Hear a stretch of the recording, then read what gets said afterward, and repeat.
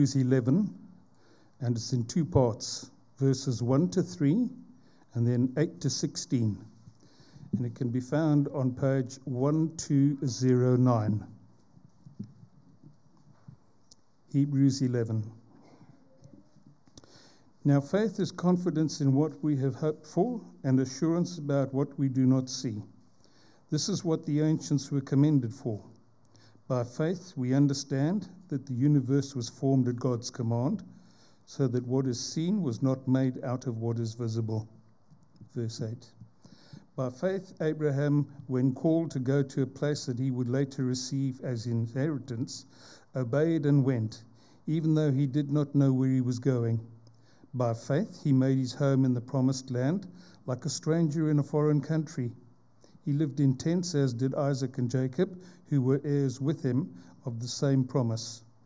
For he was looking forward to the city with foundations, whose architect and builder is God. And by faith even Sarah, who was past childbearing age, was enabled to bear children because she considered him faithful who had made the promise. And so from this one man, and he is good as dead, came descendants as numerous as the stars in the sky and as countless as the sand on the seashore. All these people were still living by faith when they died. They did not receive the things promised. They only saw them and welcomed them from a distance, admitting that they were foreigners and strangers on earth. People who say such things show that they are looking for a country of their own. If they had been thinking of the country they had left, they would have had an opportunity to return. Instead, they were longing for a better country, a heavenly one. Therefore, God is not ashamed to be called their God, for he has prepared a city for them. Reading is taken from Luke chapter 12, verses 32 to 40, and can be found on page 1045 of the Church Bibles.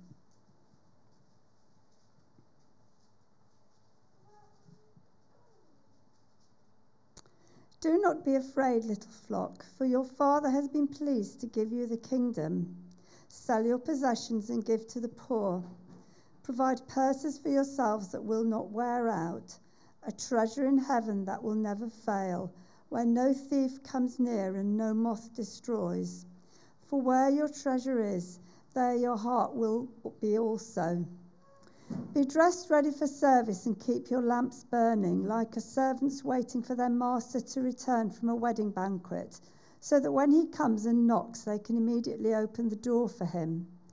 It will be good for those servants whose master finds them watching when he comes. Truly I tell you, he will dress himself to serve, will make them recline at the table, and will come and wait on them. It will be good to find them ready, even if he comes in the middle of the night or towards daybreak.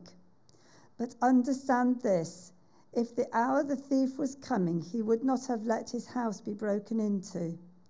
You must also be ready, because the Son of Man will come at an hour when you do not expect him. It probably can be summarised in those words we sang a while ago, no turning back.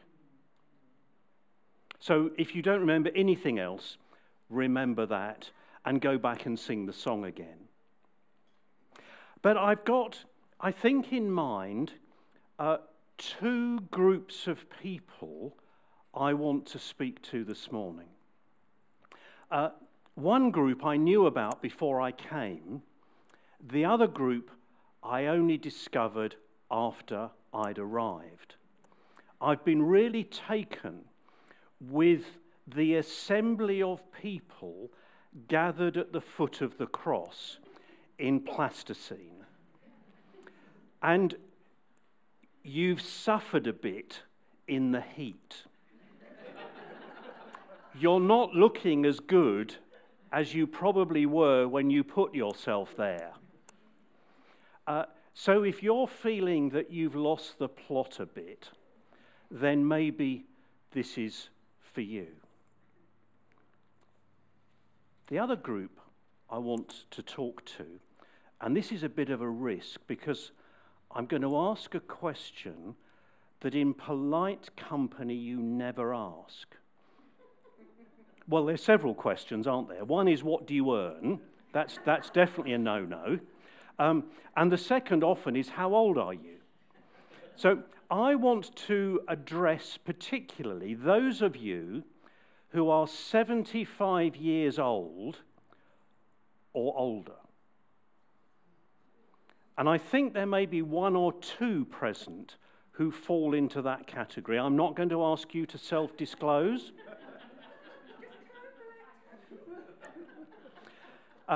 Does anyone know why that particular age group?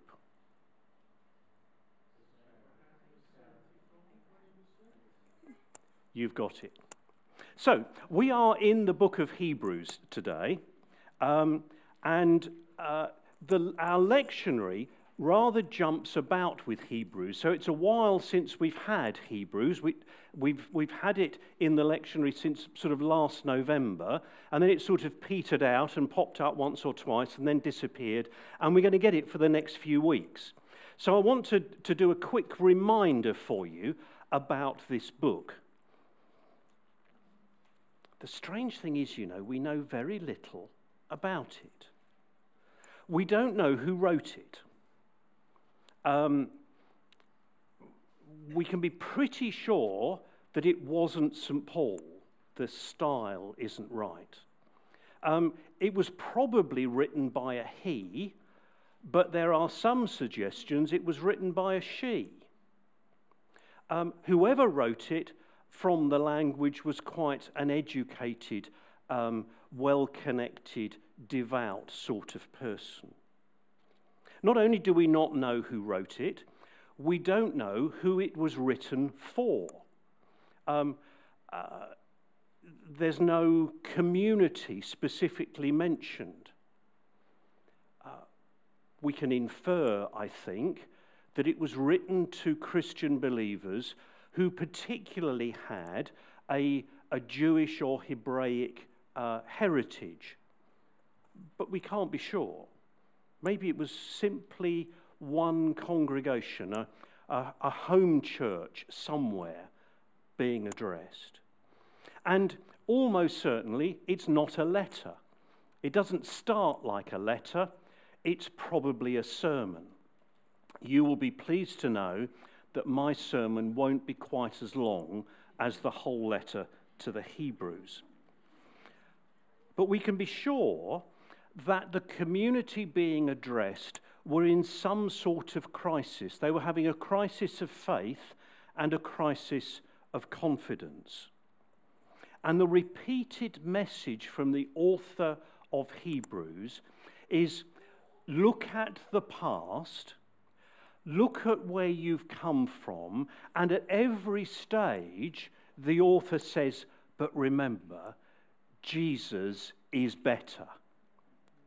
Jesus is better. So the very beginning words of Hebrews. Long ago, God spoke to our ancestors in many and various ways by the prophets, but in these last days, He's spoken to us by a Son.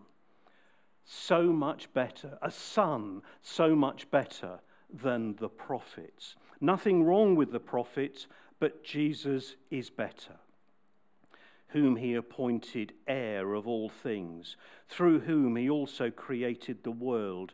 He is the reflection of God's glory and the exact imprint of God's very being, and He sustains all things by His powerful word.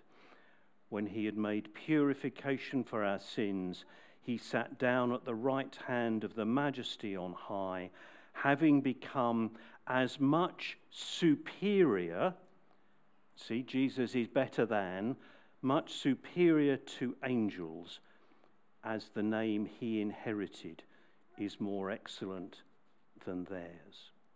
And my apologies, because as I was preparing, I picked up the Bible that I use when I'm preaching in St. Mary's, which is a very slightly different translation from the one you use. So I'm talking from the New Revised Standard, and you have the NIV, and it's my mistake. But actually, sometimes it's good to do a little bit of struggling as to why one translation is a bit different from the other. So, all of that is in trying to put what chapter 11 is about. And here, the author of Hebrews tries to say to us, to explain to us what faith means. And I wonder if you had to define faith to somebody else, what might you say? What one or two words come to mind that you'd want to mention if you had to define faith to somebody else? Shall I give you, it is a question that you can answer. You don't have to be quiet. It wasn't rhetorical. Let me give you a clue from the Collins English Dictionary, which I happen to have on my shelf. It defines faith as complete trust or confidence. Or it defines it as a system of religious belief, or as a strong belief in a... Oh, I just can't read what I wrote. Oh, in a religion based on spiritual apprehension rather than proof. But what would you say? What one or two words? Shout out. You don't have to put a hand up. Trust in God. Abraham. We're going to talk about Abraham. Thank you. Hope. Assurance. A strong belief.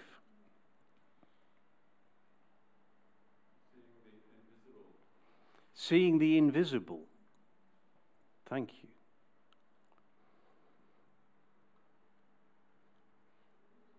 There. Action on account of belief. Thank you, Tim, because I was about to say all of those things are really, really good, but the author to Hebrews makes it clear that faith isn't just what we think or believe. It's not just an inward thing. It has to be expressed in what we actually do. That action demonstrates our faith. James writes about that, doesn't he? It's the assurance of things hoped for, the conviction of things not seen. And we are pointed in this chapter both a long way forward and a long way back. The pointing forward suggests that faith takes us towards a future goal. It takes us towards the city of God. It takes us to heaven. Verse 10.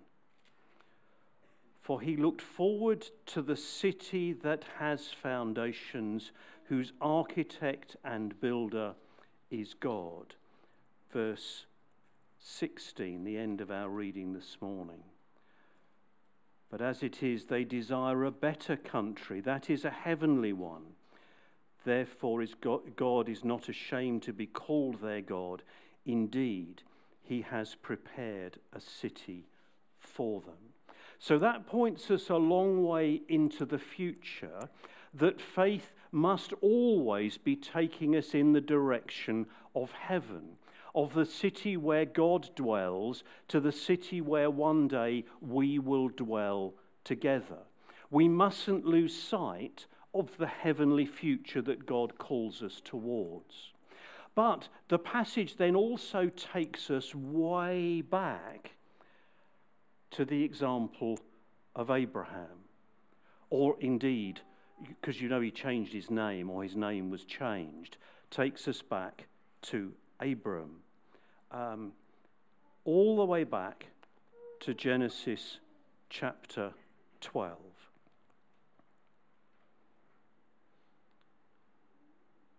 Genesis 12, verse 1. Now the Lord said to Abram, Go from your country and your kindred and your father's house to the land that I will show you.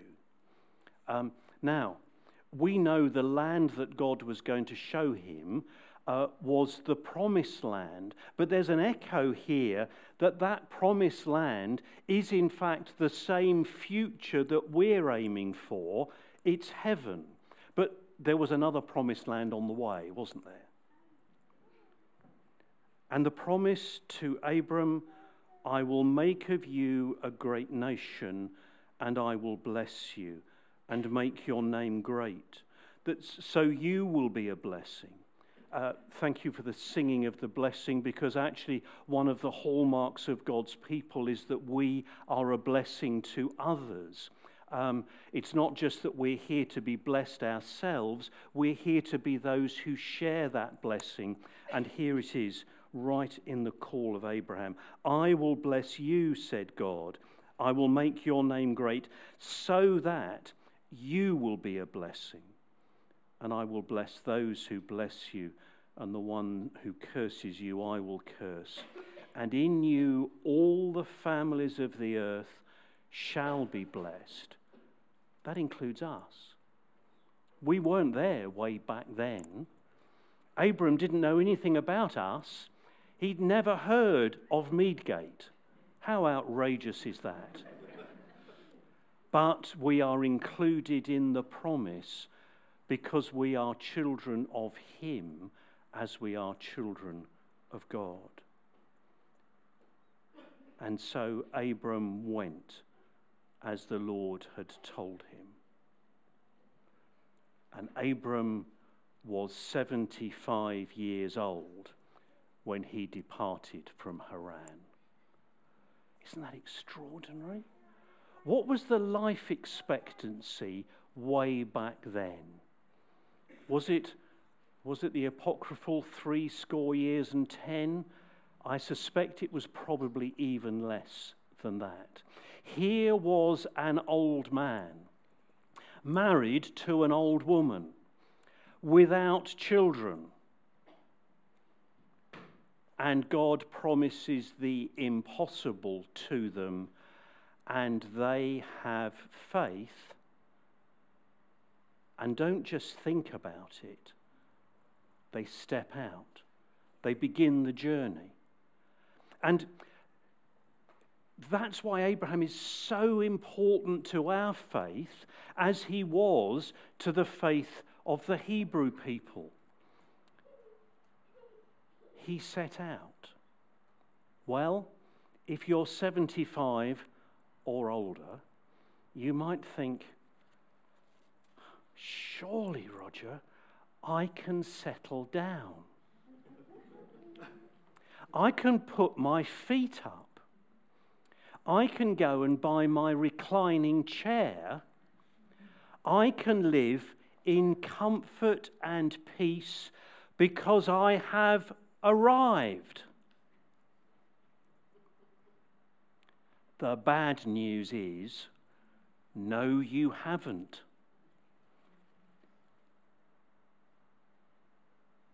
God may not be calling you to leave your home or your land, but he might. Don't rule out the possibility.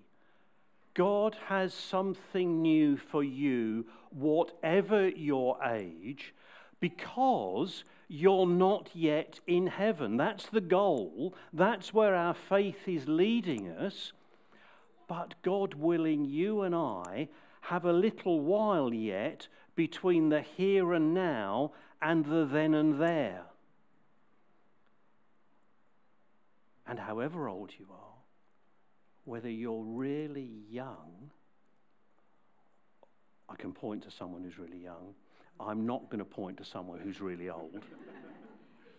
I'll point at myself. There's a journey to go on. God spoke, Abraham believed, and he put his belief into action. So it wasn't a blind faith. I'm sure there was a history before that Abraham already knew God. There was a relationship. And although we can't see very much of that from the beginning of Genesis, there's not very much before it, is there? But from where we're standing, we can look back at generations and generations and generations, all the way back to Abraham, of God's faithfulness, of God's call to his people, and the response of that call, which can give us trust that the God who called them can still call us, and he will be faithful to us as we step out. So maybe if you're feeling a little bit collapsed, not quite sure whether there's much get up and go left in you,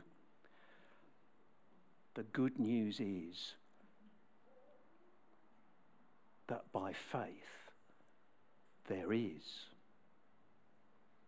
It's a wonderful offer to be prayed for at the end of the service. And I'm struck that when the prayer was talked about, it was on this side of the church. And maybe that explains why the boat is lopsided. And you're all sitting on this side, because all you lot need a bit of prayer to get up and go and do something. And those of you perhaps on this side are already doing it. Who knows? Maybe those who are praying, can you expand the team? You might need more prayers this morning. And those of you who are 75 or older, if you need a stick or you need someone to bring you, come. What might God still have in store for you, uniquely you, that you can contribute to the kingdom of God and the blessing of other people? So what has God said to you in the past?